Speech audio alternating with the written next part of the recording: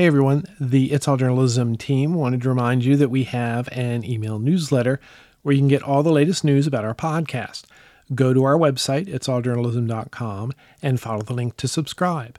And now, enjoy our latest episode. When somebody's experiencing something, especially something awful, we don't need to tell them what they're experiencing. They're very aware of it. And instead, we need to amplify what's being done about it. What are people trying, whether that's here, across the country, or wherever. Covering City Hall and government meetings has always been a core practice for local news. But with many of those newsrooms understaffed or disappearing altogether, who is left to report those meetings? I'm Michael O'Connell. This is It's All Journalism. Julie Christie is the Director of Data and Special Projects at Resolve Philly. Resolve Philly and Chicago's City Bureau Documenters network have teamed up to recruit, train, and pay Philadelphians to attend and take notes at public meetings across the city. And Julie is here to tell us about it. Julie, welcome to It's All Journalism. Thank you so much for having me. First of all, tell me a little bit about yourself. How'd you get interested in journalism? And like with sports reporters or certain other beats where I ask them which came first, sports or journalism, which came first for you, journalism or data? Well, when I was really little, my two favorite TV shows, there was one about journalists in the Revolutionary War, and there was another just math show that I really, really loved as a small child. And I think that those definitely combined into me being super interested in data journalism. I think I did the typical thing of going into journalism because I did not want to do mathematics as a career. And here I am doing mathematics and journalism. And it's because I really enjoy making things that feel inaccessible to me, i.e., math, more accessible to other people. It's this really important thing that data is, turning into something that controls our lives. It informs the decisions that people make about how we should be living and what we have access to.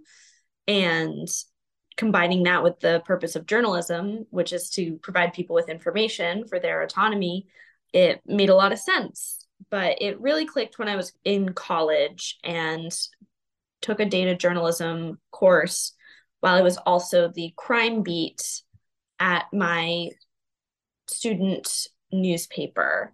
Actually, I was the news editor at the time.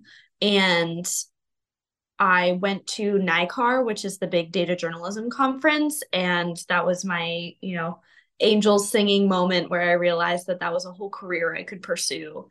And there was so much for me to learn, and that I didn't have to manually count printed out sheets of paper that the campus police department were giving me to get enough data together to put a chart on the website. So yeah, it really was in very quick succession for me. What was it about using data to tell stories that kind of attracted you? Yeah, at the beginning, it was really the fact that I felt more confident about my journalism when I could back it up with data. It, I think, tapped into the part of me that really enjoys like the scientific method, where I got to put together a question or an idea that I wanted to answer and run a whole bunch of tests essentially to figure out whether or not I was getting the correct answer. I love getting things right, and data journalism lets you do that in a very, very clear way of either the math is correct or it is not. And I think now in my work with Resolve, because we do so much community-centered work, it has really turned into a passion for giving people back their data, if that makes any sense. So not only do advertisers and tech companies extract a lot of data from us, local governments and federal government, state governments, everybody, researchers are constantly extracting data from us. The census is essentially that. And so is a lot of the things that Philadelphia government does in order to inform its work.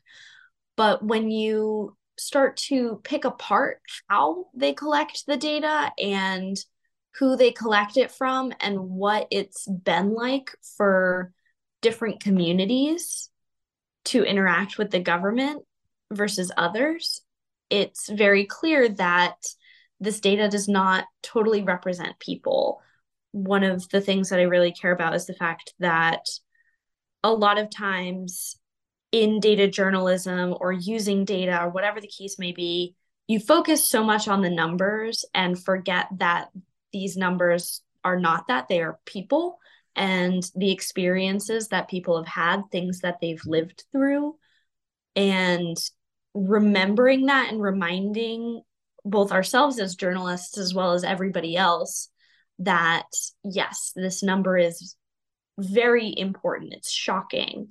And it's because, in theory, we know that these are people, but bringing it back to reality, that it really is what is happening to people and what they're experiencing, what they're going through. And I think that data journalism is a way for people to take back control over the data that gets extracted from them.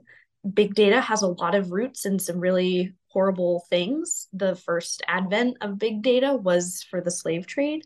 And that's something that I think, not a lot of people either know about or remember. And it's important to just, bring it back to, at the end of the day, people deserve to know what is going on in their worlds and why. As you're sort of talking, I'm sitting here thinking about, there's a whole nother conversation about the ethics of data collection and how it's used. The numbers then become sort of an other, where if you don't root information like this in human beings and in how it relates to, whatever, how much rain they get or, how much money their average salary is, then it's invisible. It's a way to sort of almost hide a story or just not report it, I guess. But anyway, do you think a lot about that, about sort of the ethical considerations of data collection? Yeah, definitely. That's one of the things I spend a good amount of time on at Resolve, because we work with a lot of communities that have been, for, kind of ease of understanding, like burned by not just the journalism industry, but by society. I mean, more so when it comes to society, people who've been systematically disenfranchised, people who've experienced racism and, the war on poverty and all of that kind of stuff, that really makes it difficult for people to live when so many incredibly powerful institutions, whether that be government or the institution of journalism, completely disregard and disenfranchise them. It's important to remember that position of power that we've created for ourselves as journalists in this society, as essentially the shepherds and harbingers of information, as well as the gatekeepers of a lot of information, that we reevaluate and really take a look at ourselves in the mirror on how we collect information from people and collect their stories and their experiences and then share it out in a way that is empowering to them and not just in ways that make for a good story. Just because it makes for a good story does not mean that the subject of that story feels good when we're done with them. A lot of dine and dash attitude that I think journalism has adopted in its practices when it comes to talking to people, that is really, really harmful and hurtful. And it's more so than just bad practices amongst journalists. It's very much the norm. Yeah, I would agree with that. And I've probably been guilty of that on occasion. Could you just please answer this question so I can write this story and move on to the next one?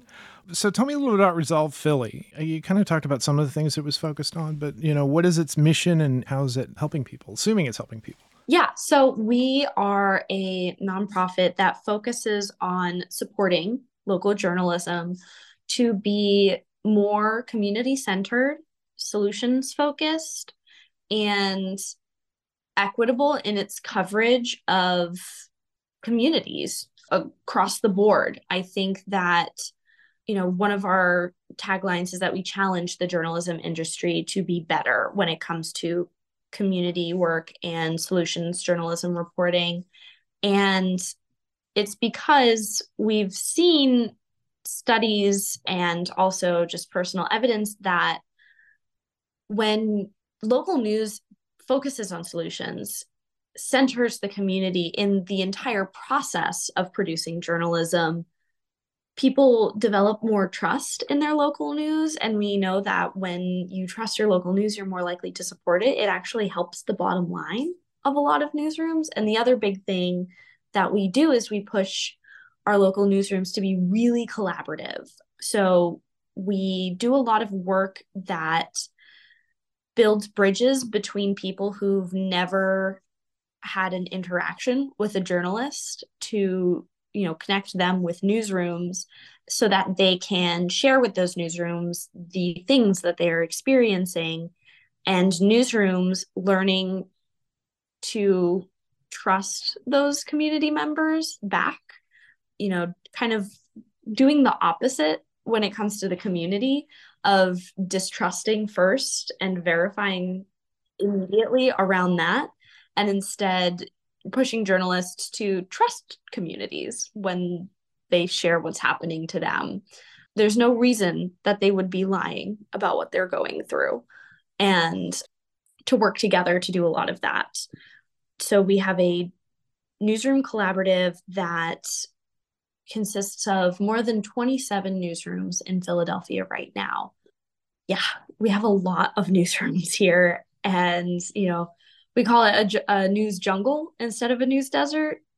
And we work with enormous newsrooms like the Inquirer, WHYY. We have NBC 10 in our collaborative, as well as newsrooms that are really just one journalist who is reporting and editing and putting stories out there.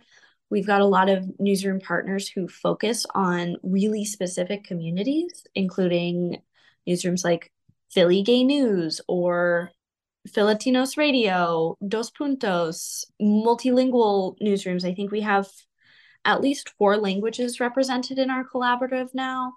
So we've gotten them all to work together to share what they're reporting on and resources amongst each other so that it's easier to do the news when you're not worried that somebody's going to scoop you, and instead know that they're using their resources to get that different angle, or to dive deeper on something that you don't have the resources or time to do within your newsroom. So working with all of them to practice all of the stuff that I was talking about, of connecting with communities, building trust with them, and thinking about what are the solutions to the issues that people are facing and how do we amplify those in our reporting. Because when somebody's experiencing something, especially something awful, we don't need to tell them what they're experiencing. They're very aware of it. And instead, we need to amplify what's being done about it. What are people trying, whether that's here, across the country, or wherever. Now, when we started this conversation talking about the documenters, tell me a little bit about that program and how it's sort of put together in Philly. Documenters is a whole network of cities now. It started in Chicago and has now expanded to 9 cities. And in Philadelphia, we're doing a lot of the same things that the other documenters cities are doing, which is training community members, so in our case, Philadelphians, to take notes at public meetings and then sending them to those public meetings and paying them for their time while they're taking and editing the notes. And the program, it does a lot of things, both for community residents as well as for local information systems and for local journalism and all of that stuff. And so it's a huge network now of a bunch of cities, which is great because we all get to learn from each other. That is just, the end of the day, doing what a lot of cities need to be doing, but on their own probably don't have the resources to. And the fallback for that was local news going to those meetings, but local news is very strapped right now for resources. And so this is creating another safety net of making sure that what happens at public meetings does not go unheard by, the citizens that these meetings are supposed to be for. Yeah, I'm going to ask a couple of questions. It's going to make it sound like I'm being critical of the documenters, but I'm not. But I want to sort of understand a couple of things from a practical standpoint as a journalist. And as, a resident of some place that has a local government that meets regularly that I kind of know about. If I cared and I had the time, I could, turn on the public access TV and watch the local government meeting. I could subscribe to an alert that'll send me notes from the meeting, and I know that there are programs out there where somebody can just take a recording of a meeting and transcribe it. So what is the advantage of having somebody there who's not necessarily a trained journalist, but someone that you've trained to take notes and provide those to you? To me, at a certain level, it seems like some of this are things that can be either information that can be provided other ways or in different forms. What is this model doing? Yeah, I think a couple of the things you said are actually the answer to this. You have the time to check into these meetings. You caught my clue. Yes. To the answer. And it's really important to think about, especially the larger the city, the more meetings there are. I grew up in a very rural part of New Hampshire where really everybody could have made it to every meeting because there were 2,000 people in our town, and that was it. And so it was very easy to have access to local government because more often than not, you lived at least 3 houses from somebody who worked in City Hall. But here in Philadelphia, with 1.5 million people, the infrastructure needed to make the city run means that there's more meetings than you can go to. And the first issue of if you're a resident who doesn't have time, that's a huge issue here in Philadelphia, because here we have a lot of people who are experiencing economic insecurity or economic hardship. So if you're more concerned about getting to one of your multiple jobs on public transportation, and that is not the most reliable thing in this city, and also you're worried about making sure somebody's picking up your kids from school and getting them home safely, and also you have to go pick up food, going to a public meeting is a luxury at the end of the day. It's something that is accessible because access to things is a privilege that we've created. So the first big thing is, because not everybody can get to those meetings does not mean they do not deserve to know what happens at those meetings. It is a right. Access to things is a right. It is not a privilege. That's the first big thing is, not everybody has the time and ability to go. And the other really important stuff that you mentioned around things like transcriptions and things like that. The first thing is these meetings are also very long. And the longer the meeting, the longer the transcription, and going through every single word is going to be a terrible experience. Nobody's going to enjoy it. And therefore, you're not going to take the time. It's then going to take kind of just as long to read the transcription as it is to attend the meeting, even if you treat it like a podcast and can have something dictate the notes. But the most important thing is that AI is not people. That's actually hugely important, because if you've lived in Philadelphia, you know things that, Otter AI or any transcription is not going to know. And so when you're there taking notes, you can pick up on what this neighborhood is that people are talking about and why it's important that it's being mentioned in this meeting. Or things like when a particular person stands up to give testimony, a transcription service is not going to pick up on who rolls their eyes or who everybody gets very quiet for because they want to hear what they have to say, or when the energy of a room changes because of something somebody said. And when you have people in person taking notes, you get all of that. You get the history and the context of what it means to be a Philadelphian. And that is essential to knowing what goes on in our public meetings and what that means to us. So as the director of data and digital projects, what's your role then in the documenters? Yeah, so to get into the brass tacks, it's really, I'm going to be spending time with one of my colleagues to edit these notes, help people put together those threads of information, whether that be, hey, this thing's been coming up in a lot of meetings, or pointing out, did they answer this question that somebody had, or did they kind of just waffle about and not say anything of substance?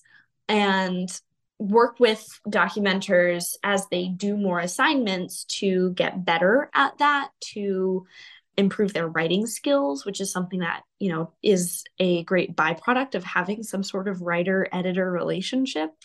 So yeah, my role is, in the brass tacks, working directly with documenters, editing things, assigning people to meetings to go to, and then making sure that those notes end up online and available for everybody. But on a larger sense, I'm sitting and thinking about what can we do with this huge corpus of notes that we're going to be generating, and what is the biggest picture that we can do with this. Because one of the benefits of being not an actual newsroom, instead a nonprofit that works with a bunch of newsrooms, is that we are not beholden to a lot of breaking news. We are able to zoom out in ways that a lot of newsrooms are not quite able to, because they don't have the people, they don't have the capacity to do that. And thinking about, a year from now, we have a year's worth of public meeting notes. What are these notes going to tell us? What can we do with them? And take the time to find the follow-up on what happens at these meetings, reach out to the journalists who I know are really interested in this, but because it's outside of their beat, can't go to this public meeting. They can't justify it to their editor. That's fine, because I've had a documenter there, and then I can flag the thing that they were looking for to them. I'm thinking about how it fits into this initiative that Documenters is part of here at Resolve, called Shake the Table, where we're focusing on how do we hold the city accountable to doing a better job in its day-to-day operations and services for residents. It's this huge initiative that we've decided to take on, and really thinking about how does a more complete public record feed into residents being able to hold our elected officials, and especially the officials who we don't get to elect, accountable to what we want them to do. How many documenters do you have, and what are some of the meetings that you're covering? Since our announcement last Thursday, we've had 179 people sign up on our interest form. Wow. Which is That's a a lot of meetings. It's a lot. Before we did the announcement, I was talking to my bosses and I said, I'd be really excited if we had 30 people who were interested, and 7 of them were consistently doing notes. And right now we're trying to figure out, all right, how do we train 50 people at a time and spread it out and all that stuff? Because also there's only so many meetings in Philadelphia that we can get access to. But it's great. It's the challenge of abundance, which is very exciting to see. And so once folks are trained up and ready to go get assignments, which will be, in June at the latest, is when people are going to be able to get out there and take notes and everything. The meetings that we're sending them to are, to be, kind of fun about it, is they're the least sexy meetings when it comes to the city and how it works, because our city council meetings, those are very well covered. There's no need for documenters to be there, because lots of local journalists are going to those meetings. So we're not trying to overlap with them in any way. Instead, we want to go to licenses and inspections, and we want to go to zoning board meetings, and we want to go to the small developer meetings directly within a community, because those are the meetings that really shake up people's lives when something goes wacky at them that we don't know about.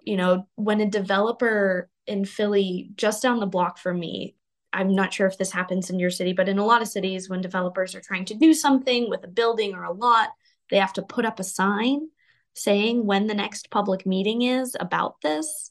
On a dog park that's been closed up that I think somebody is trying to build on, they put up their sign, but it's on a fence that is 5 feet behind a different fence that is locked.